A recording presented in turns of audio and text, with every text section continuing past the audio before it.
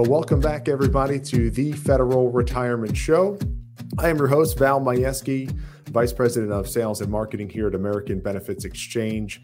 And there's a huge topic that we've been getting asked a lot of questions about over the years.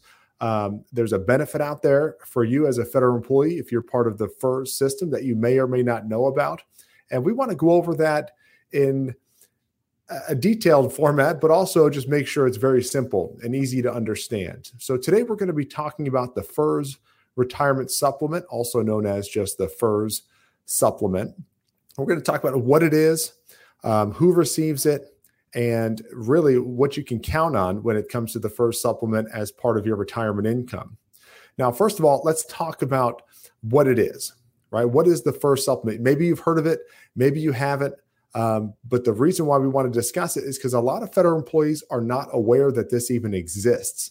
So if you recall, as a FERS employee, there are ways in which you can retire prior to the age of 62 with full benefits. Now, why is the age of 62 important?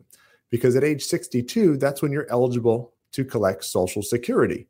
Now, Social Security is one of the three main retirement income sources for a FERS employee. So you may think, well, okay, I can retire with full benefits prior to the age of 62, but one of my main income sources in retirement, I'm not yet eligible for.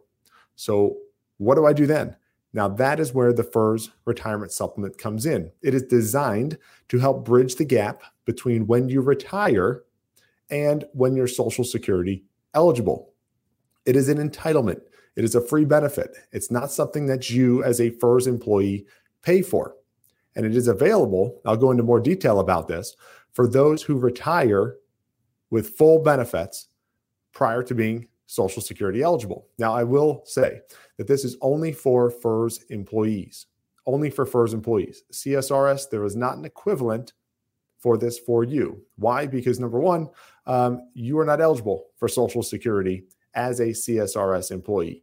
So this is for FERS only. Now, which FERS employees are eligible? Well, those who retire voluntarily, those who retire on an immediate annuity.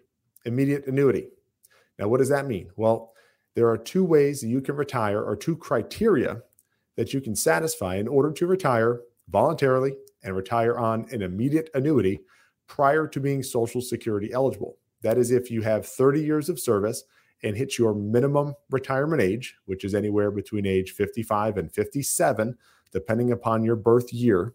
If you have 30 years of service, hit your MRA, you can retire.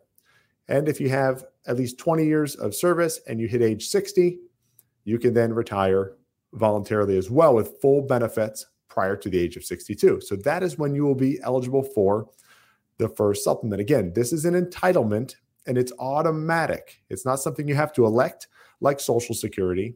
When you retire, if you satisfy those criteria, you will automatically get the FERS Supplement.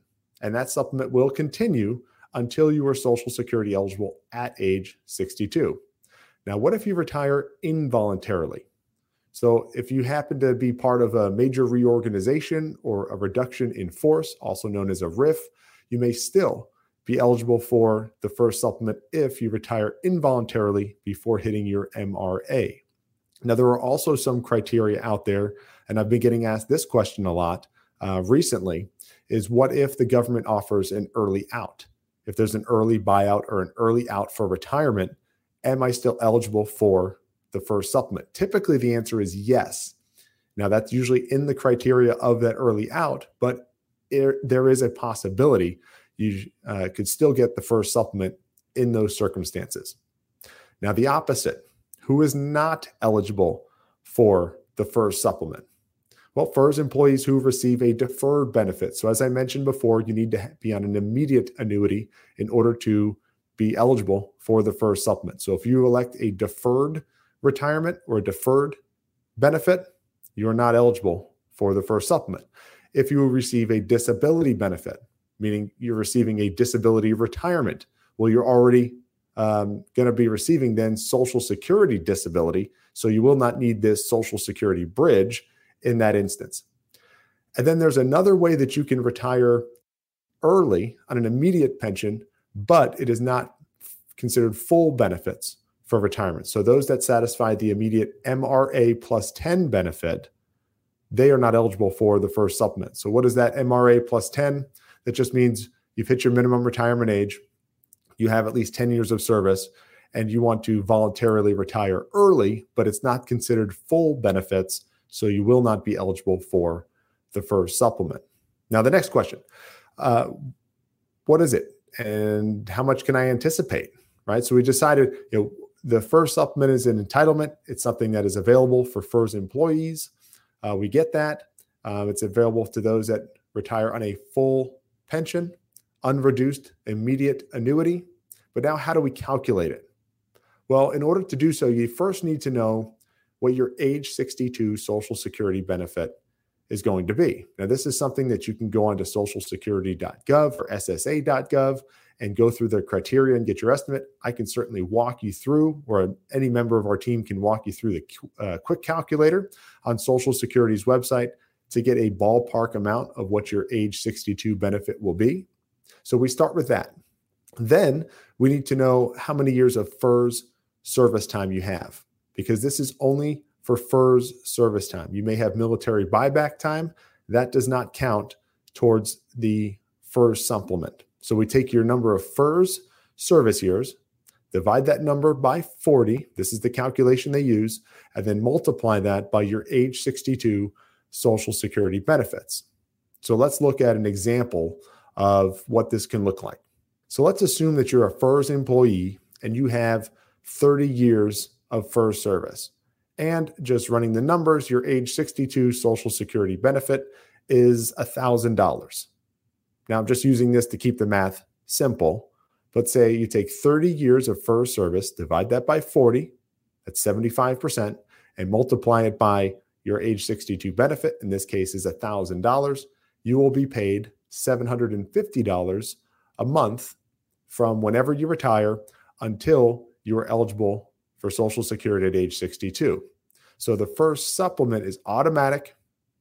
In this case, would pay $750 a month from whenever this person retired until age 62 when they're Social Security eligible. The FERS supplement will stop. Now, this does not mean you have to take Social Security at age 62. You can still choose to take it whenever you want, but it just means that the FERS supplement will stop and then Social Security could begin. Now, it's important to note that it is subject, the FERS supplement is, to an earnings test similar to Social Security. Now, there's an earned income limit that you can have before seeing a reduction in your FERS supplement benefits.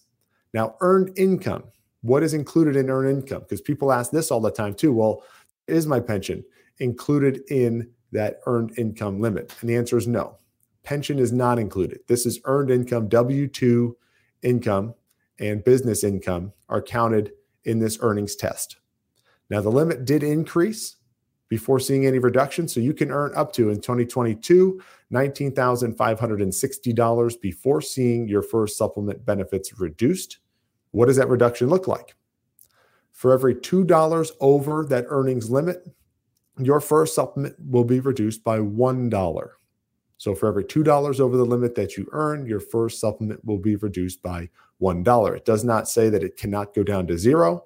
It just means if you're making too much money in retirement, your FERS supplement could be reduced. Now, making too much money is not necessarily a bad thing. You just won't see much from the supplement.